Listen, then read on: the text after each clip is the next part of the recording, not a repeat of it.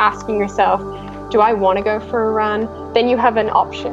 Do I have to go for a run? I don't have to do anything.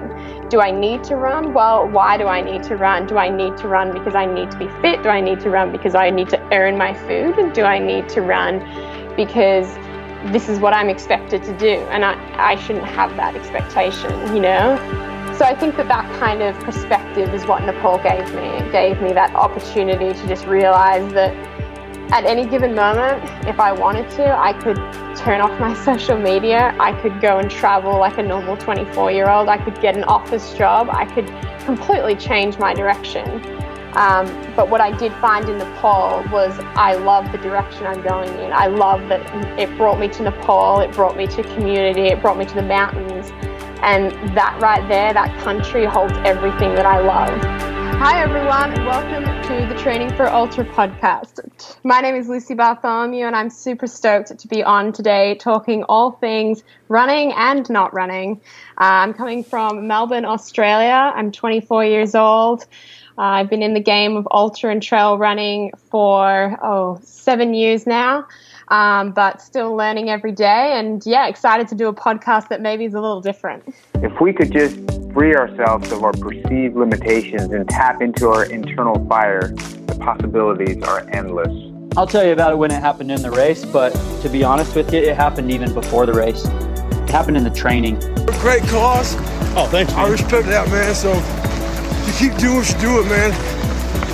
Keep inspiring. Jam, Jamil Curry here from AeroViper Running, and welcome to the Training for Ultra podcast. For all you kids out there, stay safe and stay strong. Hey everyone, it's the Training for Ultra podcast. Scott Jurek here. I was physically totally wrecked. I had nothing left. I figured I might as well move as quickly as possible towards the finish line if I was going to be moving towards it anyways. How do you even do that? Decided if I could, finish a 50 miler, I could probably run across the country. Right now, I'd say that my beers per day is still higher than my miles per day that I'm running. 100 miles is not that far. Hey, this is Carl Meltzer, the Speed Goat, and I want to welcome everybody to the Training for Ultra podcast.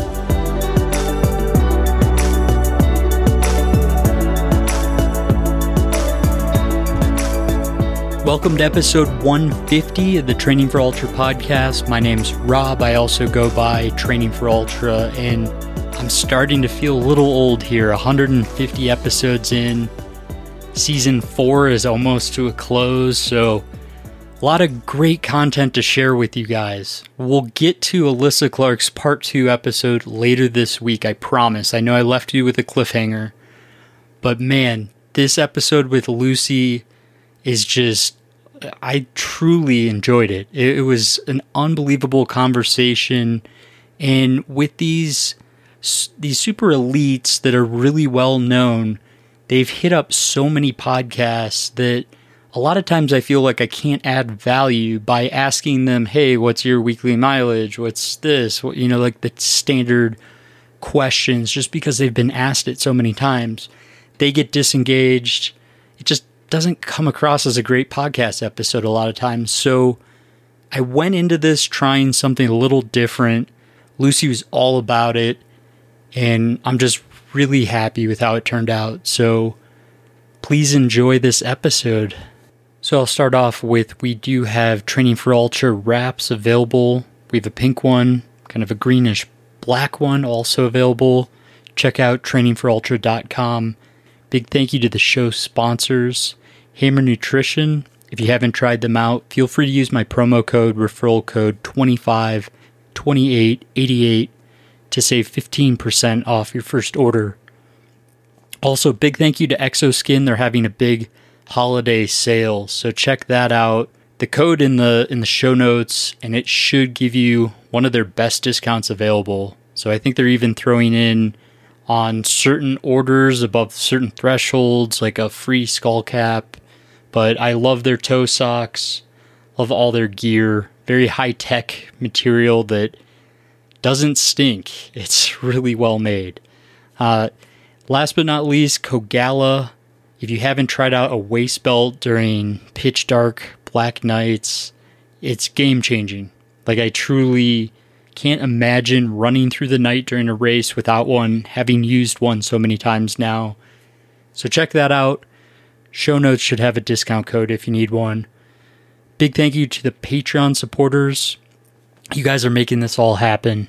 Like, I really appreciate you guys. I really love the behind the scenes closed Facebook group conversations. Hopefully you're getting early previews of all these episodes, and just couldn't do it without you. So sometimes you have conversations that when you're in the middle of them, you start realizing it's a special conversation. And I think that's kind of the best way to describe this conversation with Lucy. I wanted to try something a little different here. I think it came out amazing. So enjoy this episode.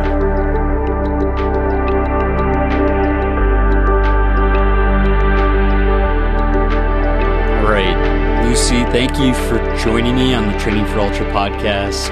Really excited to talk to you. You're an inspiration to a lot of people.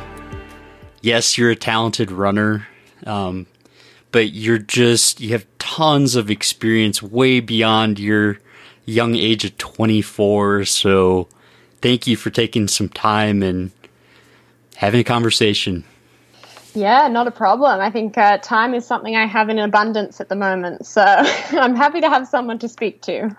Well, let's start there. Because, there hasn't been that many recent interviews of you. How are things going? COVID's kind of shut down global travel. All the races and massive goals that we focus on throughout the years have been stopped in their tracks and canceled. How are you holding up during the pandemic?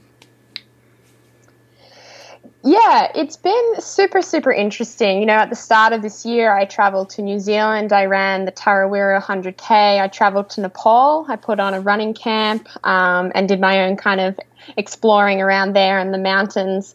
And I came home and, on the plan was to go to Western States 100 mile, to then go to the UTMB 100 mile, and then to complete an Ironman. So it was a huge year that was kind of planned, that I was super excited for. But in hindsight, I wasn't ready for that year. 2019 was kind of an indicator that things were starting to not go so well for me. I didn't have a great year of racing. Yes, I finished Western States, but it wasn't pretty. I went to CCC, but I didn't start. And I went to UTCT, Ultra Trail Cape Town, and I was injured.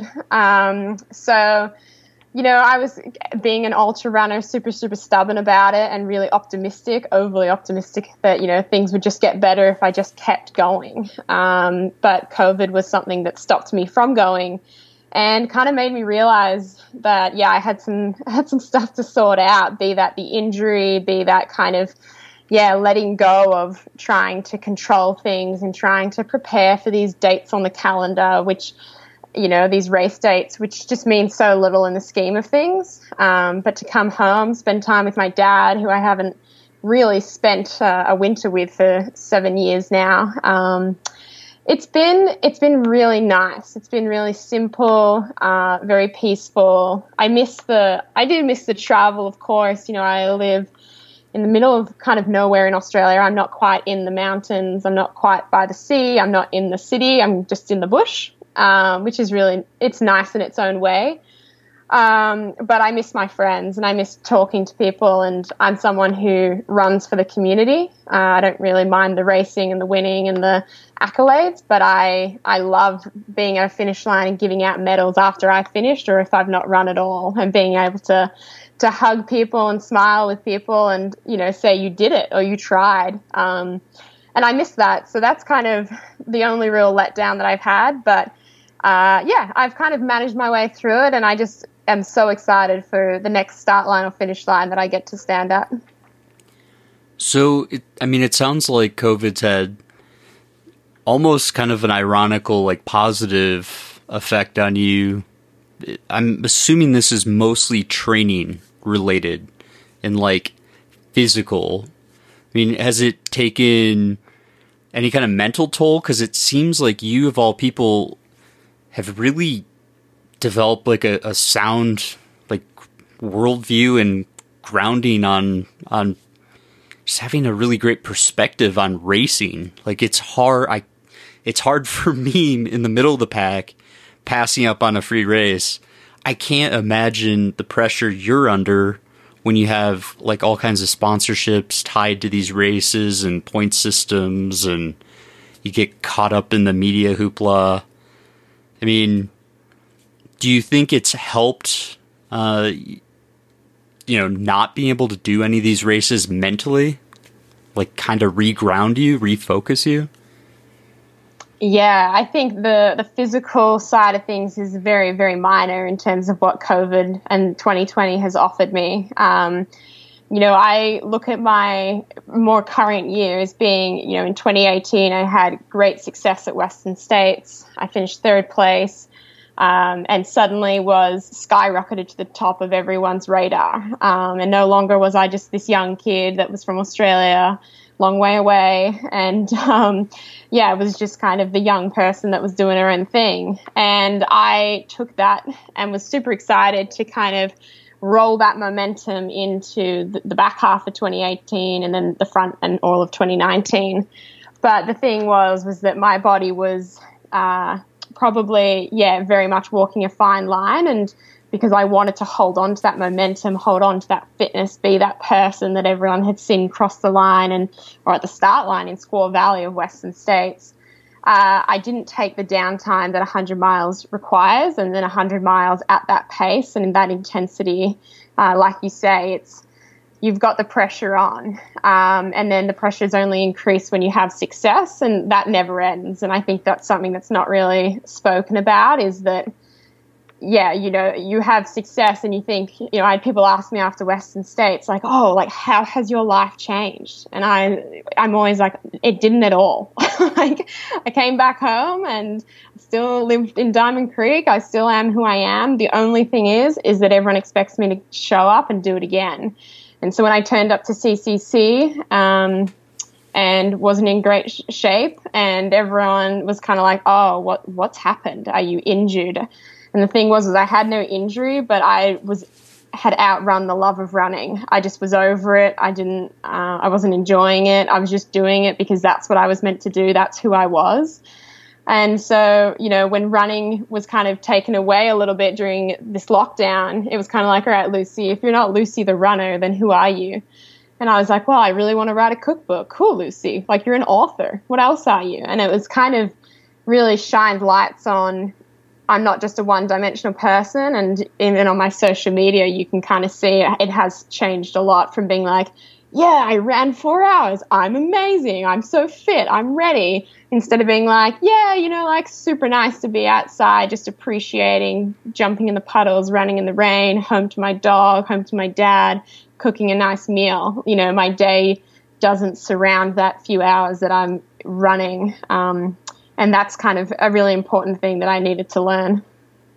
I love it. I mean, having followed you throughout the years, it's so refreshing hearing an elite ultra runner say, like, I'm going to sit this race out. I'm not feeling like this is a good idea. And then it's so bizarre to hear like all the backlash of an elite being smart and thinking long term. And then also, I believe it was last year you had something on Facebook where it was like you wanted to do a race but not try to be super competitive. And it was like the same thing. People were, I don't know. I'm blown away that you have developed such an awesome level of self-confidence, and a lot of who you are at such a young age, and you're not just going with the typical norms of these elites that just show up at every single race as hard as they can, and 4 or 5 years from now we don't know who they are anymore because they've completely burnt out. So I respect that a lot. I hope more elites see that as hopefully a template when you're not feeling 100%. Like, just take a break. It's okay. You did send me a few books that you really enjoyed, The Power of Now being one of those, which I tend to relate to quite a bit. I want to hear more about how you've developed on that level, like being present. Is this a typical like thing that's part of your daily routines? I mean, are you meditating? Tell me more about that aspect of your life.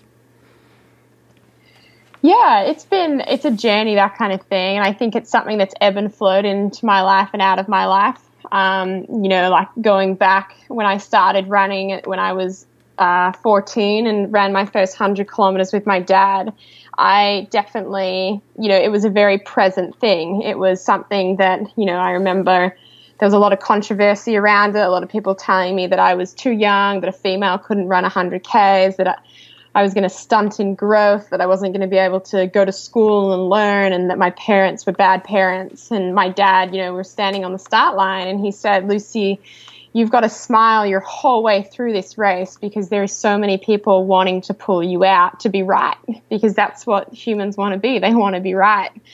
And so that was a very, that moment then was when I was like, okay, if I smile and if I'm happy with what I'm doing and who I am and where I am and why I'm doing this, then that should be enough.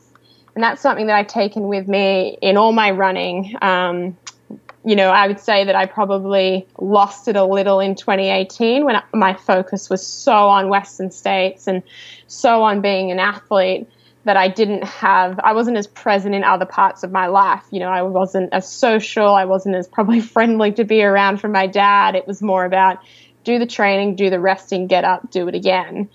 And so I think with the mindfulness, I've really used through the book, through reading, through The Power of Now, through listening to podcasts and understanding how the mind works and how important it is that you're not just physically fit, but you're emotionally fit, mentally fit, and spiritually fit. So for me, I meditate when I need to. It's not something that I'm like, I must do 10 minutes a day. I do it every morning. It's kind of, I have a very lucky life where I can kind of just sit down at any point that I want to, and whether that's midway through a run or if it's early in the morning or late at night, I kind of will take the time to just create a space. Because I have found that with all the pressure that I do feel and I put on myself, I can get quite anxious. And that's going to completely, all the training, all the good work that you lay down throughout the day, all the good food you eat will be totally reversed if your mind is telling you that you're not good enough. And I think that that's the most important thing that I want to spread into the world of athletes, especially females, is that if you believe it, you can achieve it. And if you speak kindly to yourself and if you look after yourself and you give that space to grow and to that opportunity to be your best version, then that will happen. I'm a big, big fan of manifestation, of visualization, and just kind of allowing all aspects of you to be you. And you can fake it for a little bit. I tried to change my body to be a certain way, to look a certain way, because that's what an athlete was meant to look like. And your body, your mind, everything will go against you pretty quickly, and it's just not worth it. I love it. I am very, very similar. And tell me, when you spent time in Nepal, it was early this year, did that kind of connect the dots for you in any sense, or had they already been connected and that's why you were there? Tell me more about that experience. I'm probably one of the few people in the world that had nearly booked a ticket out in early March or April this year and just ended up calling it off for a bunch of different reasons, but I wanted to go really bad. I was almost going, and it's funny you went this year. Tell me about that experience. Yeah, so Nepal has always been on my list. Like you, to me, it was the place that, both, the mountains are beautiful, the people are known for being beautiful, and the spiritual side of things is really, really strong. And I feel that people that kind of follow that path of mindfulness and that kind of understanding are very drawn to Nepal and the Himalayas. So I went to Nepal to help as a coach for a camp, and I went there 2 weeks early and did my own kind of moving around and exploring. And I wouldn't say I hadn't connected the dots before that. I think I was still very much just trying to understand what my life was doing, and I think I went to Nepal. I had a terrible race at Tarawera, and I was like, okay, I'm flying from New Zealand to Nepal. I hope Nepal holds the answers. And I've heard this before, that people go there seeking something, and when you seek something, it's often that you don't find it. But I ended up doing a retreat there that was all about kind of, it was about mindfulness. It was yoga. It was intuitive, like very cleansing. It was a very spiritual retreat. I haven't spoken about it heaps on my social media because, there are no images to go with it, because your phone's taken off you, You turn up, you're changed into a robe because your clothes define you. All I had with me was sports gear. And so they thought, well, everyone will assume that she's fit, that she's healthy, that she's an athlete. When you're in a robe, no one knows you from anyone else. And it was so refreshing and so amazing to meet these people and to just have nothing that kind of gave you an indication of who they are, where they've been, where they're coming from, and what they're looking for. So my trip started with that in Nepal, and I found it, there was a lot of kind of quiet time, and we were in just outside of Kathmandu looking at the Himalayas. And, it was, as an athlete, I was like, I just want to run every day, but there was no exercise. It was more about yoga and, not that yoga's not exercise, but more about slow movements and being very thoughtful about the present and doing things mindfully. So I left there, and then I went to Pokhara, and I did a little fast packing, which was something that I thought I'd be okay with doing. But when I kind of got there, I was like, I don't really know how the hut system works. I don't really know if I'm going to have enough money. I didn't really know how things worked. And I did have a little bit of fear, but it was so cool to kind of put in my Salomon backpack everything I needed to head out, and just to realize that there are so many people walking those tracks. They all just want to have a good time. They all want to share a chat. They all want to point you in the right direction or maybe a better direction.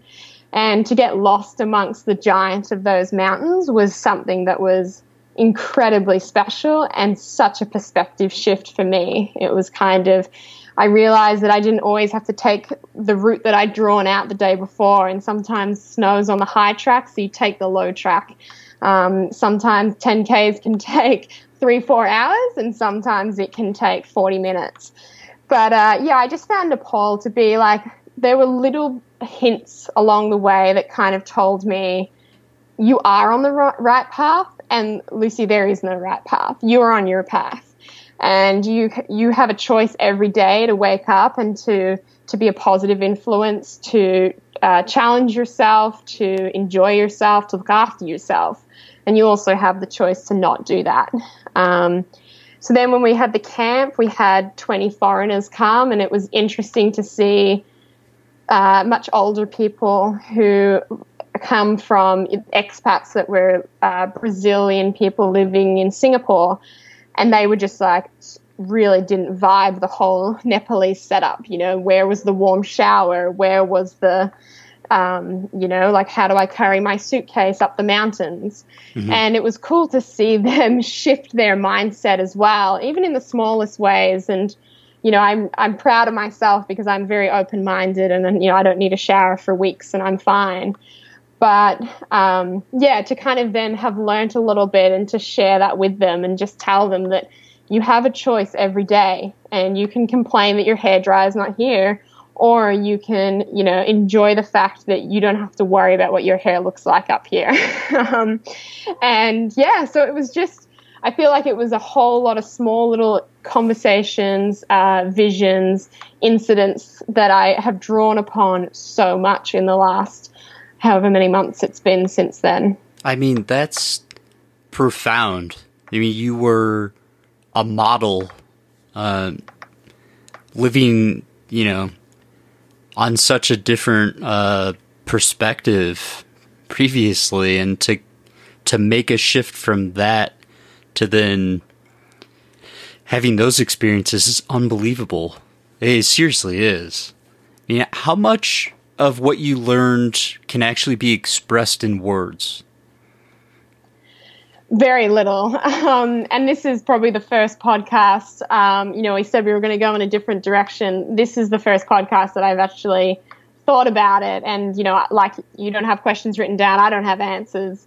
And I'm just talking off the top of my head. But when I voice it, I think of those moments and those times and those feelings. And yeah, my vocabulary is not very big, but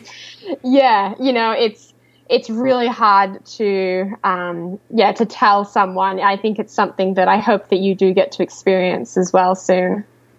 So let's take that experience, and then I want to hear how you've applied it since then.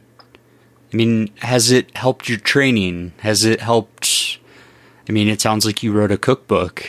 I mean, it sounds like it had a profound effect on you and has kind of reset everything in a very, very positive way. I mean, how have you applied what you learned out there?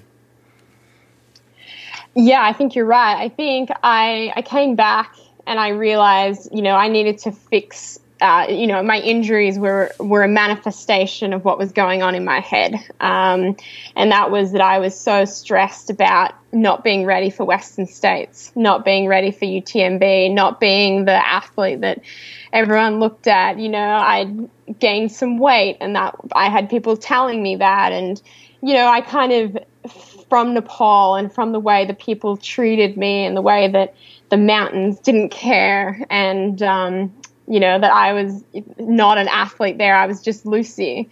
I think I came back and went, man, I want to be so much more than just someone who runs across a trail really fast, because there is so much more to offer this world. And so I was like, well, the one thing I've talked about doing for 5 years is a cookbook, and I've talked about it, but I've never had the confidence. I've had a bit of a weird relationship with food. I probably still do. Like, should I put out a book? Should I be telling people what to eat? And then it's like, well, I'm not telling people what to eat. I'm telling them what I eat, what I love, what I enjoy, what's given me the energy to get to all those mountain summits, to get to Nepal, to run through Nepal. So I think that it just gave me a bit of confidence in that there's things you can do in life. There's things that you want to do in life, but there's a very difference between wanting to do something, needing to do something, and having to do something. And so I've really focused on the words I use to associate. Can you hear that? Sorry. Yeah. No, it's okay. Sorry. They've got a boat and they're just emptying the water out of it. It's all good. Yeah, so you just about the words that I use around the things that I do every day. I wanted to write a cookbook. That's awesome. I didn't have to do anything. Having to train, needing to train, and wanting to train are totally different phrases. When you're asking yourself, do I want to go for a run? Then you have an option. Do I have to go for a run? I don't have to do anything. Do I need to run? Well, why do I need to run? Do I need to run because I need to be fit? Do I need to run because I need to earn my food? Do I need to run because this is what I'm expected to do? And I shouldn't have that expectation, So I think that kind of perspective is what Nepal gave me. It gave me that opportunity to just realize that at any given moment, if I wanted to, I could turn off my social media. I could go and travel like a normal 24-year-old. I could get an office job. I could completely change my direction. But what I did find in Nepal was I love the direction I'm going in. I love that it brought me to Nepal. It brought me to community. It brought me to the mountains. And that right there, that country holds everything that I love. But I don't have to be in that country all the time to feel that. I've come back to Australia and I feel it even when the community seems so far away, when the mountains seem so far away. I know that it's within me and that's in my future, and that's where kind of manifestations come from.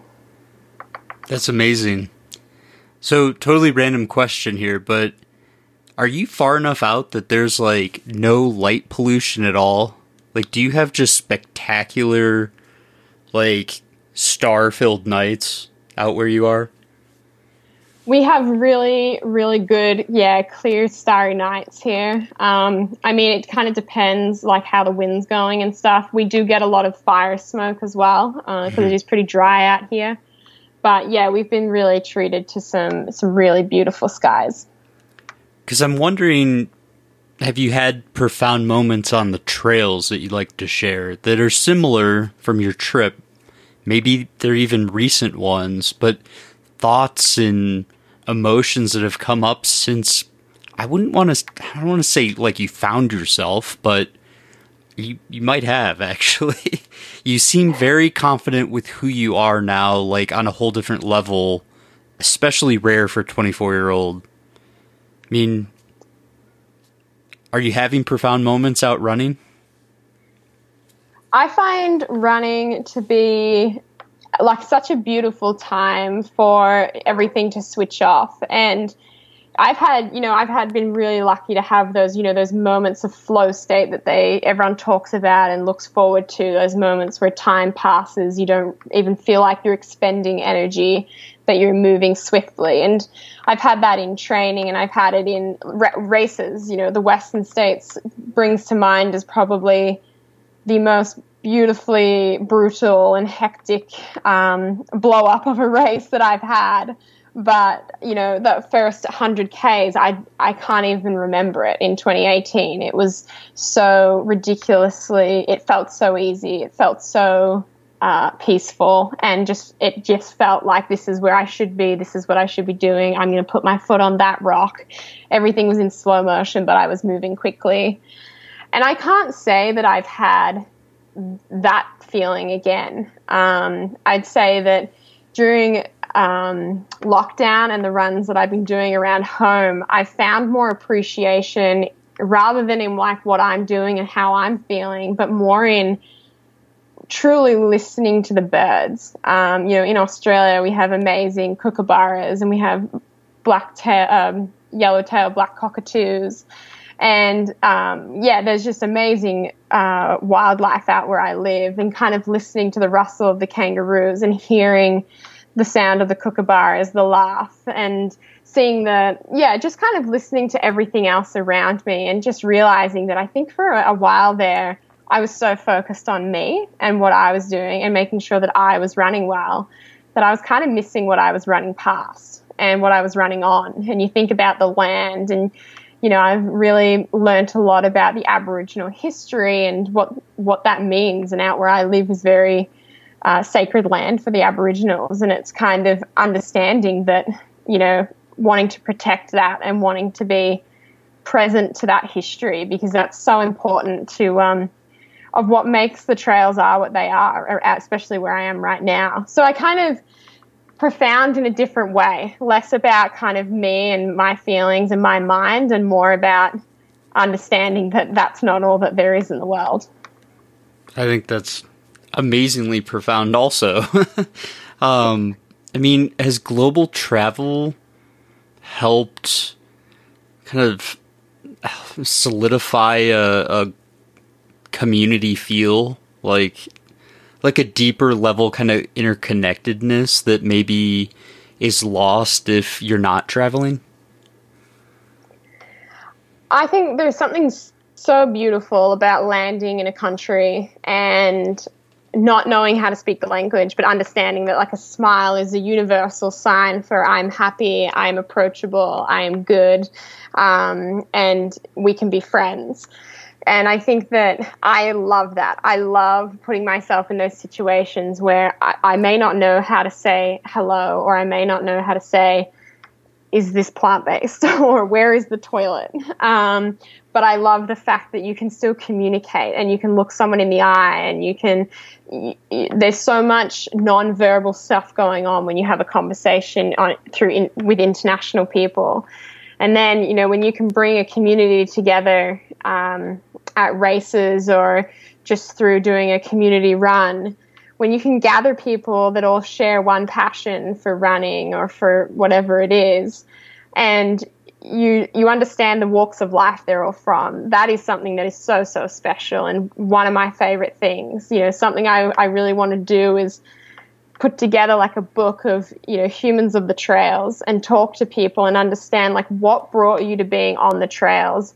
Everyone's got such a fascinating story, and it's only until you stop having that connection, and with masks you don't see the smile, and with sunglasses you don't look someone in the eye, that you realize that it was those small things that, whether you're traveling or whether it's just at the shops down the street, is so important for my like mental, emotional, and spiritual well-being.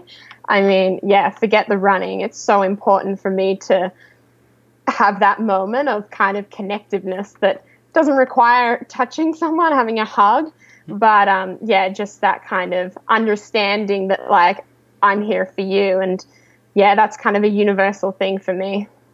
I mean, earlier you said you had bouts of like anxiety and fears when you're in the Himalayas. Tell me more about that, because you seem fearless on the surface, at least. Like, being a 15-year-old going after ultras is pretty amazing, especially female. And how you went after Western States, I mean, 2018, but then also 2019 was pretty fearless. And then flying into Nepal in itself is something that kept me up at night, trying to think about how to logistically do that. And then, did you take the tiny flight in at the last connector? I'm trying to recall what that airport's called. But what I'm trying to say is, you seem fearless, but then you seem to have overcome some anxieties and fears. I mean, tell me more about that. Yeah, so like you say, in 2018, I was definitely I was fearless I was so confident. I knew that I'd done everything I could. My goal for 2018, and especially at Western States, was to stand on that start line. I knew that I'd done everything I could in my power to be the strongest, fittest, readiest person on that start line. And I knew I was fit, and I knew I'd done everything. And the thing was that, when you have that confidence and you have that success, and then you don't take the downtime, you can't maintain that confidence. Just like everything in life, there's ebb and there's flow, and everything passes. And so when I then, had some bad races, the voice in my head said, you are no longer as ready as you were. You are no longer as prepared. You're no longer as fast. You're no longer as fit. You no longer deserve, what you've been given and where you are. Like we said previously, is that you get a lot of opportunities as a sponsored athlete, and you can be flown around the world as much as you need. And I just felt like I didn't deserve that. And I really started to listen to that voice. Everyone has it. I think that you stand on the start line, everyone has that butterfly feeling, that nervousness. And that's because that race means something to you, and that's important to have. But what I was starting to feel was like, when I stood on a start line, I was just getting judged. Oh, she's looks a little different now. Oh, she had a bad race this year. You read these previews, you read these forums, which you should never read. People saying, Lucy, she DNF'd this race, she didn't start this race. And, going back to your previous point, was that after Western States 2019, I wanted to run the Kendall Mountain Run, which is an Aravaipa race. And I asked for an entry, they gave it to me, and I said, oh, look, I'm just going to jog it. I just want to have some fun out there. And I put on social media that I was just going to go out there and just be a part of the community. And I've done my 100-mile race, didn't go to plan, but who cares? Like, I love running, I love community, I want to be a part of this race. And I had this feedback of, oh, but that's going to really hurt your ultra sign-up score. Oh, if you do that, it's going to bring your ITRA ranking down. And I was like, do people really not enter or stand on a start line unless they are ready to thrash themselves and get the fastest they can in order to get some points, which then get them into another race potentially?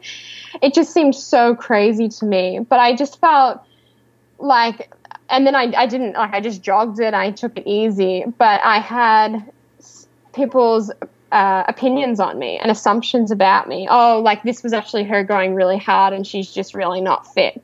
No, it was like a week after Western States. I was tired. But kind of, you shouldn't have to defend yourself at all. Well, that's it, like, you know, and I started to listen to the people. You know, I have a strong social media following, and it only takes a few voices that I can sometimes really zone into. And, you know, normally it's my dad who'll be like, hey, Lucy, that is ridiculous. Like, but when I'm traveling, I don't have him on my shoulder. And all I have is me and my phone, and I'll look at it and then I think, oh, they're right. Like, maybe they're right. And then I went to Nepal and I got off the bus in the middle of nowhere and started to climb a 2,000 meter, no idea what feet that is, climb. Like, and I just thought, there you go, 6,000 feet climb. And I just thought, God, should I be doing this? Do I deserve to be doing this? Am I fit enough to be doing this? Am I ready enough? And it was like, wow. Those comments were going through your head almost? Yeah. And and I was like, well, that's one way to completely remove yourself from where you are and how much of an opportunity awaits. And the moment I let that go on that trail and I started to talk to the trekkers and to look at the mountains and to stop and to eat dal and to talk to the people carrying the bags and just, you know, having some fun, I just realized that, gosh, you know, when they get into your head, they get into your head, and you've got to be able to find a space where that is not present. Yeah. I mean, your social media following is unbelievable, and I'm sure the amount of comments you get that are positive are probably off the charts, but then, gosh, I'm amazed you read them all or read some of them, because it's overwhelming for me. I can't imagine a multiplier of that kind of feedback. But I want to bring up just one post that came to my attention recently, and this is a very good example. And actually, like, happened a few days ago. I saw it, and I haven't spoken about it even to my dad, because I was like, I don't know if I can really want to voice it, because it just brings attention to it. But I think it's important to speak about. I went to that. Someone said, oh, have you checked out your hashtag Lucy Bartholomew? So when people post pictures of you, you can see it. And I didn't realize you could do that. So I went to it and I saw all these pictures of selfies at races that I've done with people. And I was like, oh, this is really cool. One of the most recent pictures, I was like, oh, that's like a weird picture. Why am I hashtagged in that? And I clicked on it and I swiped across to see some of the other photos. And all it was pictures of from a race, Ultra Trail Australia, and it was zoomed in pictures of my stomach and zoomed in pictures of my thighs and zoomed in pictures of my face. And it's the caption underneath was, oh, like a vegan diet. She's clearly gained 20 kilos. She's super, super overweight. She's unfit. She went from 3rd at Western States to I think I finished in 18th last year. And it was all these things and just a whole lot of comments of people being like, yeah, oh my gosh, like, look at her. Oh, her poor parents. Like, oh, wow, she doesn't look after herself. Oh, look at this. You know, she must be the vegan diet. It must be this. And it was one of those moments where I was just like, wow, you know, like, there is this account that posted this has 10,000 followers, and these people all think this of me. And they are making an assumption based on one picture, drawing conclusions that my lifestyle choices are wrong and that I am, you know, I'm not a healthy person. I'm not a nice person. And it was just one of those moments where I was like, yeah, it made me really question what social media adds to my life. But then, of course, you know, I put a picture up and of my dog, and people are just so jazzed and so excited and so involved. And, you know, I write back to every single DM I get, and I get probably about 60 to 70 a day. But I want people to know that if you take the time to message me, I'll take the time to message you. I noticed that. I was blown away, honestly. So kudos to you. But yeah, It's sick. There's a side of social media that's truly, truly sick. I mean, the fact that someone would go through all that trouble to, like, highlight your body and all that other, it's just, it's sad. It's really sad. But let's talk more about you being plant-based, because, I mean, this is a big part of your life. You wrote a whole, cookbook on this. I can't wait to actually check that out too, by the way. Tell me more about how this process developed. Like, where was the inspiration to become plant-based? And, I mean, I have to hear more about the title of the book too. Yeah, so I went plant-based. I've probably been, I'm going to say off and on, and I don't say vegan because that's a scary thing sometimes to associate with. I choose a plant-based diet, which means that I don't eat, usually don't consume meat or animal products. And I tried it when I was 6 years ago, and mainly out of curiosity. I'd read Eat and Run by Scott Jurek. He was my idol. I think I've read it 5 times since.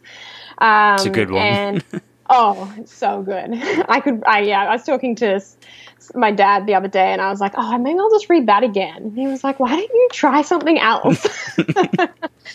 And I was just curious, curiosity, and that's always been something that I've chased. So I kind of thought, right, I'm going to try it. I was young. My mom was still, preparing my meals for me, and to her it was the biggest inconvenience. It was kind of, pick the chicken out of your curry then, just put it on the side. And so that was how it kind of started. And when I started to kind of get more into it and commit a little bit further past, a week or so, my mom said, well, if you're going to do this right, if you're going to do this, you're going to have to do it right.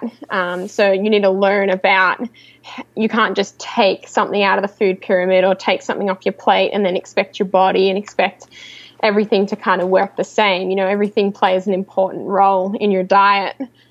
So I did a lot of reading. I have always loved cooking. I loved being in the kitchen when I was living with my mom, or otherwise now just cooking for my family. It's kind of like that's my love language is cooking and preparing for people. I just love it.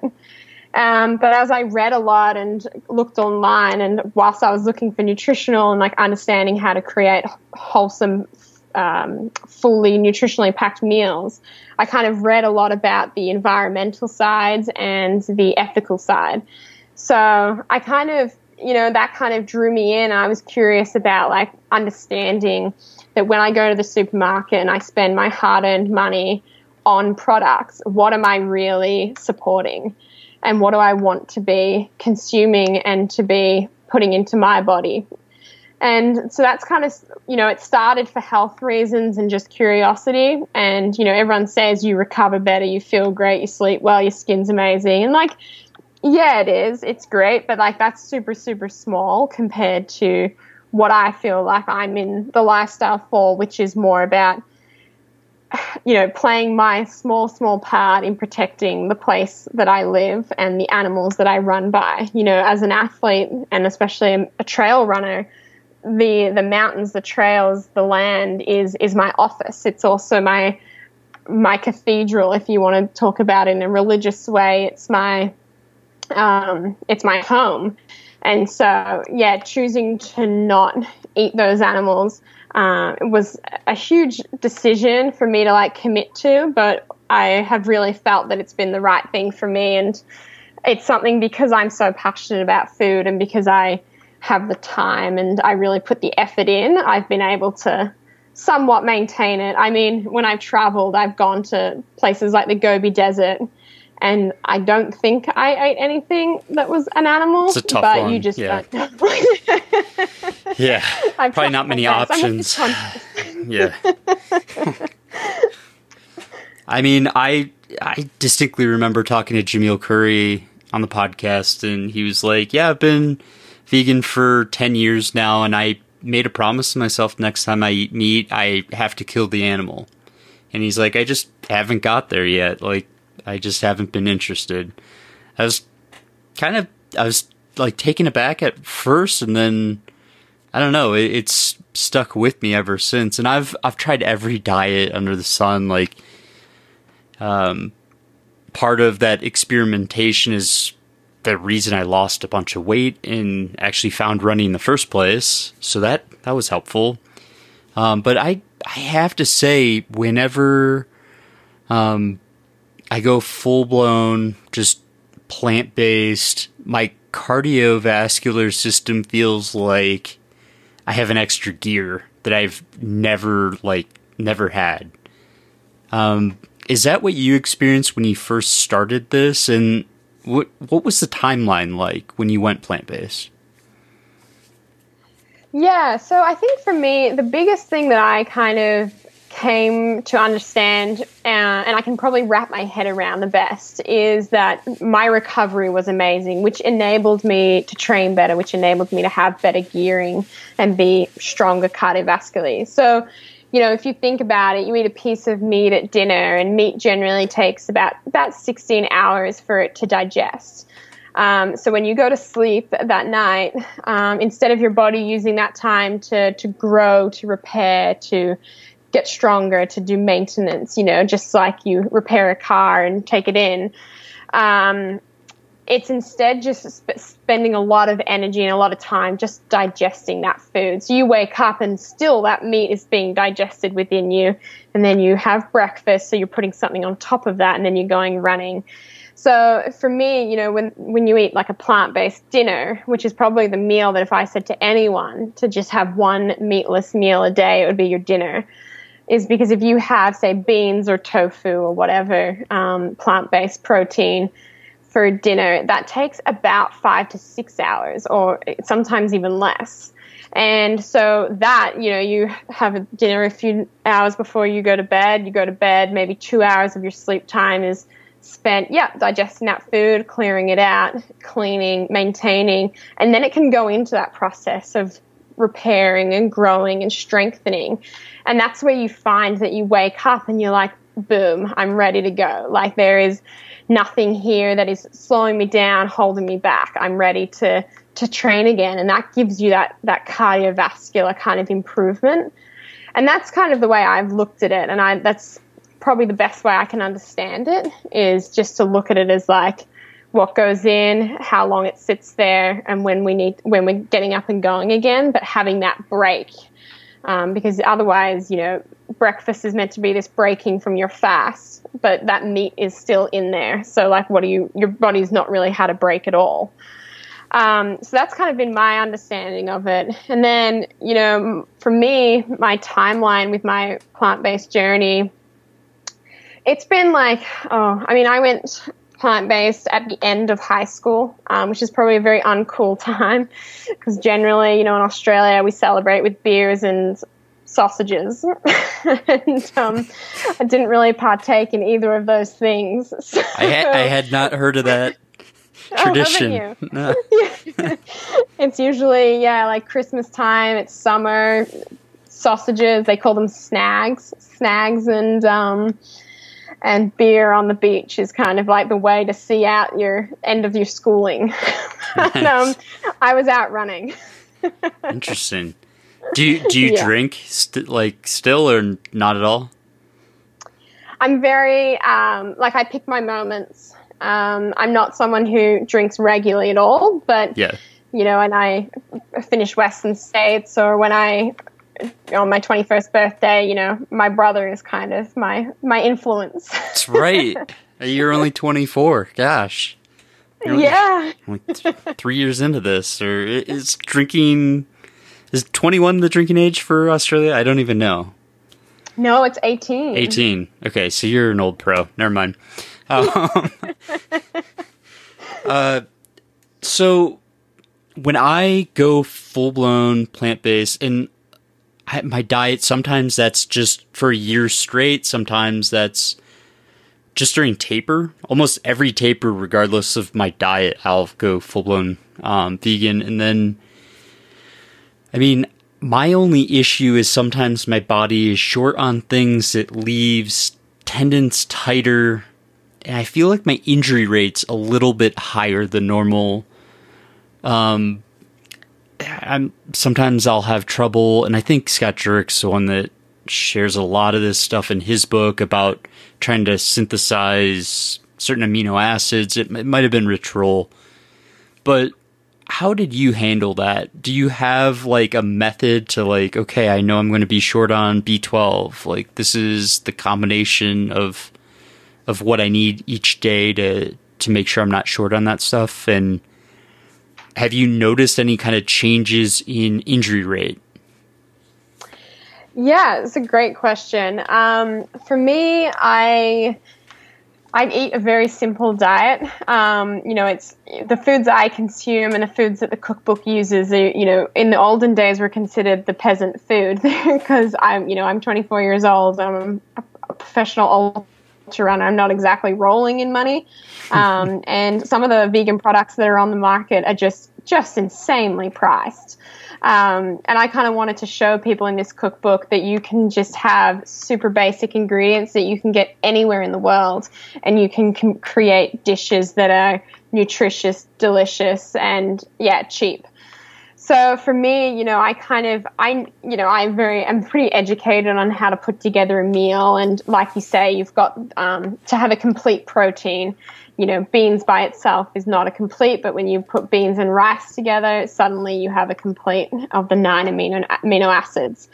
But, when you start to look at food like that, it becomes a science experiment and a mathematical problem and just way, way away from what I'm used to. So for me, I supplement iron and I supplement B12, which are the two things that if you eat a plant-based diet, or even if not, I think they say most of the world is deficient in iron, and B12 is something that we're getting less and less of as kind of the way that meat is produced is changing. And then, in terms of like putting together meals and stuff, I think that it's just really important that you look at what you're putting on your plate and looking that there's a fat component, that there's a carb component, and there's a protein component. And I think that society is telling us that carbs are bad, or they're telling us that high fat is good, and they're telling us that all these crazy things. And it's really, really easy to get caught up in that and to look at your plate and be like, whoa, like what is there a lot of on here and what isn't there? So I think for me, I get a blood test every 3 months, which is something that if you change anything in your diet, if you take anything out, your blood takes about 3 months before it will like really show up on a blood test. So by getting a blood test every 3 months, I'm constantly like, oh, cool, like everything's good. Or like this winter, I was like, oh, my vitamin D is a little low. Wow, the sun really doesn't shine in Australia in winter. And I supplemented that, and I can kind of adjust. And that's something that I think you start to learn a bit of intuition on it, and you become to get to know your body really well and understand it through, I think people say, oh, you're tired, you just need to sleep more. But it's like, well, actually, maybe I'm tired because I'm low on iron and I'm anemic. So I think that's kind of something that's really important to me. But I don't think complicating your food and your dishes and your meals is going to do anything to help yourself, because whilst eating is a physical act, it's also such an emotional and such a mental thing. When I sit down, I talk about this in my book, it's like having that moment of pause and that moment of gratitude and that moment of being like, wow, I put this together. I have the freedom and the privilege to be able to source all these ingredients. I get to nourish my body, to fuel my energy, to then take me for a run, and kind of understanding that it's not just something I shove down my throat in the hope that it will get me through the next 6 hours until my next meal. And so that's kind of the way I look at it, is kind of just understanding that maybe what you eat is important, but I think how you eat and why you eat it is really, really important, and far more probably higher on my importance list. What was the other part of your question? I mean, I was joking about how you came up with the title also. Oh, yeah. I wanted to hear like a little bit of background on it because it's creative. Yeah, so the title came. So the title is, I don't even know how you really say it. I call it Sustain is the book.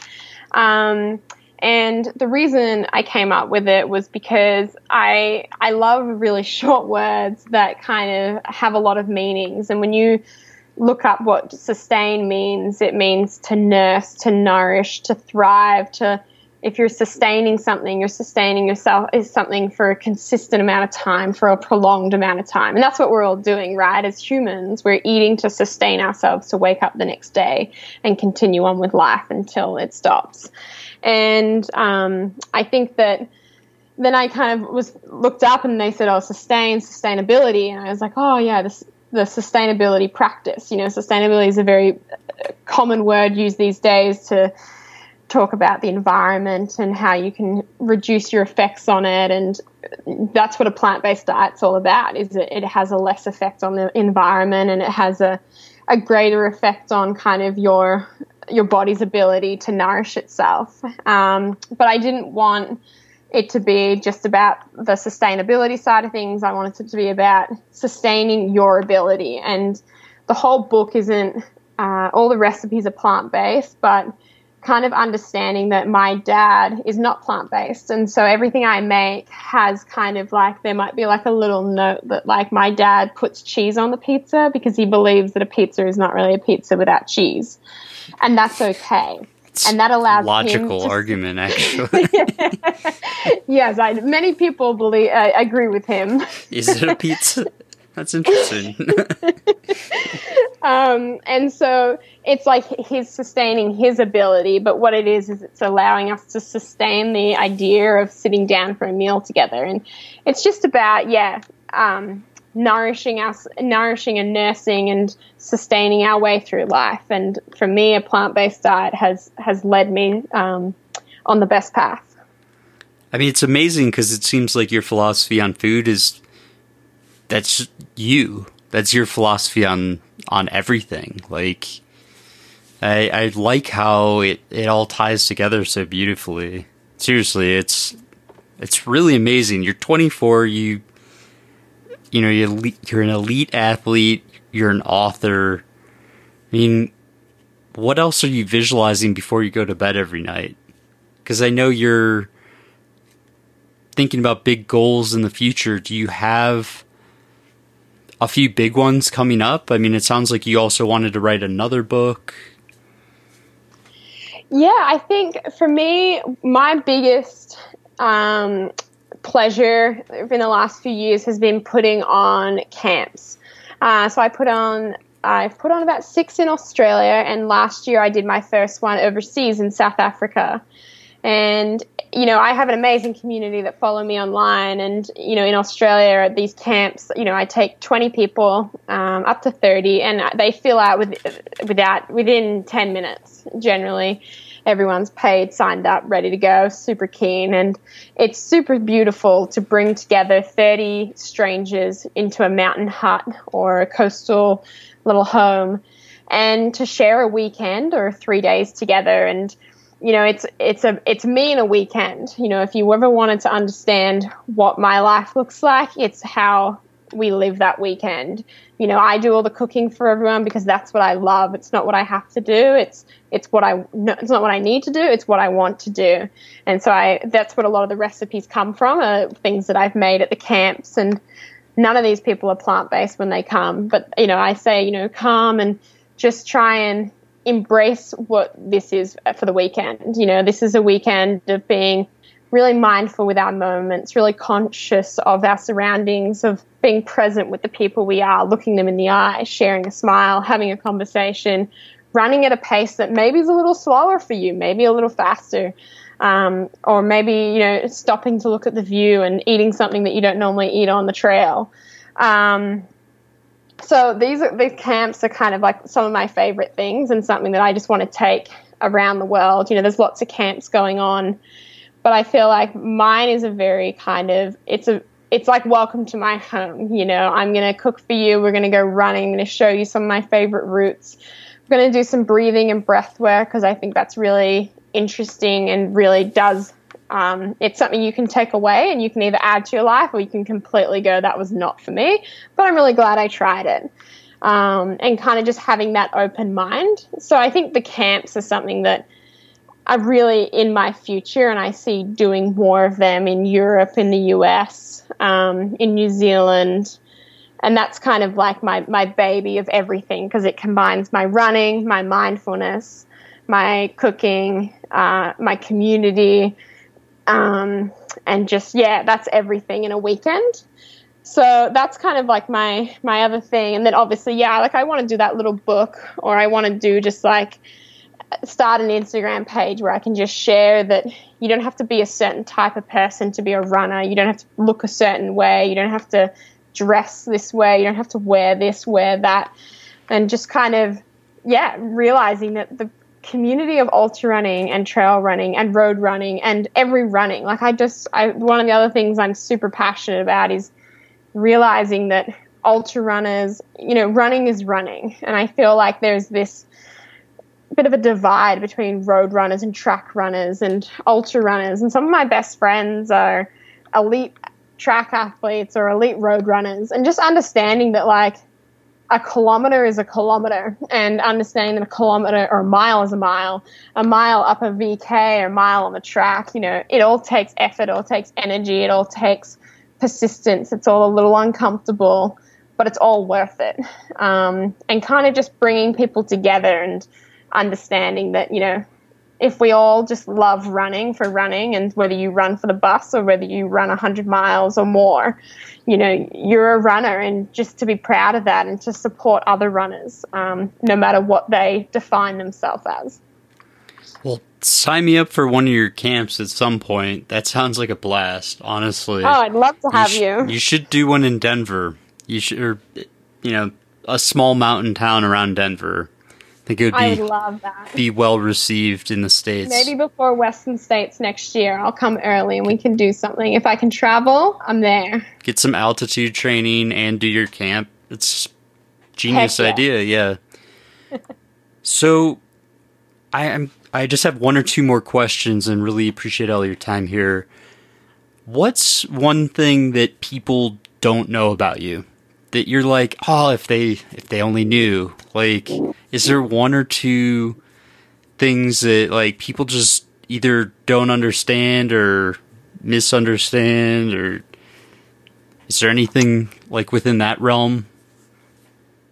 I think, one thing that people seem to miss out of the equation of my life is my mum. So I talk a lot about my dad. I talk a lot about my eldest brother, Josh, who's a runner himself. But I actually have another brother, and I have a mum who live in the UK. And I think that she kind of gets missed out of the whole story a lot. She doesn't really understand the sport of running, but she's been such a huge supporter and always been a perspective person. Her always goal was, do what makes you happy. And there was a time that after running my first 100 Ks, I entered into a race, a 250K race in the Simpson Desert, and over 5 days. And my dad blatantly said no. He said, you're too young. I was like, it falls exactly in my school holidays. Like, it's perfect. And he was flat out no. And my mom was the one who stood by me, and she said, go, you can do this. And my dad, he didn't speak to me for 3 or 4 months. He's someone who holds a grudge and holds it well, and the silent treatment is his biggest weapon. But my mom was, I came back from that race, I was second overall there, and my mom was just always that person that stuck by me. So I think that I think people don't think she's part of the story, and they don't understand that I love my mom. She's a huge part of my well-being and part of the reason I still run today, because she's always been that person that doesn't quite get it, but will always want to get it and will always want to be there. She came to Chamonix last year when I was meant to run CCC, and I pulled out, and she was just like, oh, okay, no worries. What are we going to do for the day? Should we go sit down and eat some cheese and pasta, and she can eat cheese and pasta, and I'll do my thing, and she just didn't mind, whereas I had a lot of people saying, oh, why are you not racing? And she was like, no, she just doesn't want to do it, and that's great. We're going to hang out, we're going to take the chairlift, going to hang out together. And that's just something I think is really important, because I think parents always ask me, like, how can I get my child into running? And it's like, sometimes you just don't have to want to do that. Like, just let your child just support whatever they show interest in your own small way. And I think my mom was a bigger part than probably I even understand now. Are you really 24? I'm Mom's favorite now. Oh yeah, that too. Christmas is coming up, or whatever holiday, and your gifts just got bigger. I was gonna finish with kind of what big lesson you've traveled the globe. I want to hear if there was like one moment where someone imparted some kind of wisdom to you that you you live by, whether it be running related or not, wherever in the globe, whoever it was there a moment where someone kind of like took you aside and walked and shared something that has really affected your life? I think the moment that comes to mind, and it's probably the right one to say, was I was in Annecy in France, and I flew into Geneva, and I took the bus, and I screwed up my accommodation booking, and I got in, it was getting late at night, and I didn't know what to do. I didn't know how to speak French. I didn't know where to go, and I was at a bus stop, and there was the tourist information center, and under the overhang, I kind of just sat down, and I was like, well, I could just like wait out the night here and then suss out something in the morning, because I was pretty tired. And I sat down there, and I was kind of, I'm pretty used to sleeping on, airplane, airport chairs, or just anywhere. I'm a pretty good sleeper. And this homeless guy came up to me, and it was, obviously I had that initial thought of like, oh gosh, like I need to get help. I need to do something. And then he sat down next to me, and we had a conversation. I just asked him, I was like, oh, he spoke English, which was a miracle. And we had a conversation about, Annecy. He said, the best place to dine out, the best place to look at the stars, the best place to go running. He knew all these things that I'd made an assumption that he knew nothing, because obviously his life wasn't doing anything. And ended up buying him some McDonald's, and we sat down for the whole night, really, and had a conversation. And he really told me that, life is what you make it, and you do you. And that's something that I've constantly said on my social media. He said, people make assumptions of me every day. People won't look at me. People won't talk to me. People won't, they won't do anything for me. What they don't realize is that I'm happy. I'm happy doing what I'm doing. I'm happy where I am. And as long as I'm happy, then it really shouldn't matter. And for someone in his position to say that, and to say that at midnight in Annecy with me, with a blonde Australian who was just, I think I was 19 at the time, was something that was really, really cool to kind of understand that, one, don't judge a book by its cover. Two, talking to someone and giving them some space, looking them in the eye, sharing a smile and going, yeah, I'm where I want to be as well. Yeah, I screwed up my hotel booking, but because of that, I got to have a conversation. I got to buy him a meal. And that is something that I've always taken with my traveling, is that I don't care what you look like. I don't care what you do. I don't care what size you are. I don't care how fast you run. To me, if you're happy, then you do you, man. I am 100% your biggest cheerleader. It's such a perfect place to end. Lucy, thank you so much for taking so much of your time tonight. And where can people get your book? Where can people follow you on social? I know you need some extra social followers. So just the good ones, just the positive ones. Just the positive ones, yes. So you can get the book through my website. At the moment, it's an ebook, and it's coming out as a hard copy by Christmas. So we're going to hopefully have orders open, and everything will be handwritten by me and sent by me. So that's on my website, www.lucybartholomew.com. I'm on Instagram at Lucy_Bartholomew. And then Facebook's kind of just a copy and paste of Instagram, so I wouldn't really bother with both of them. And I'm on Strava if you really, really care about what I run. That's how I'll judge you, just by those Strava runs. Have a good, I think it's day for you. And yeah, thank you again. Stay in touch. Let's try to figure out this run camp in Colorado for you. So thanks again for joining me. Yeah, thank you so much. I really appreciate your time and for putting out this good conversations into the world. It's this is what the world needs more of. And that was episode 150 of the Training for Ultra podcast. I hope you enjoyed it. Big thank you to Lucy for going deep there. We got to explore a lot of really fascinating topics and just enjoyed that conversation thoroughly.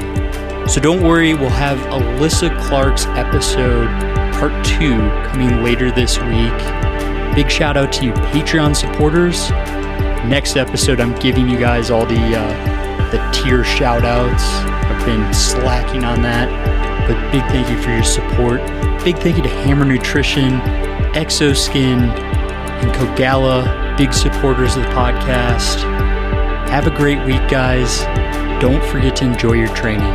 See ya.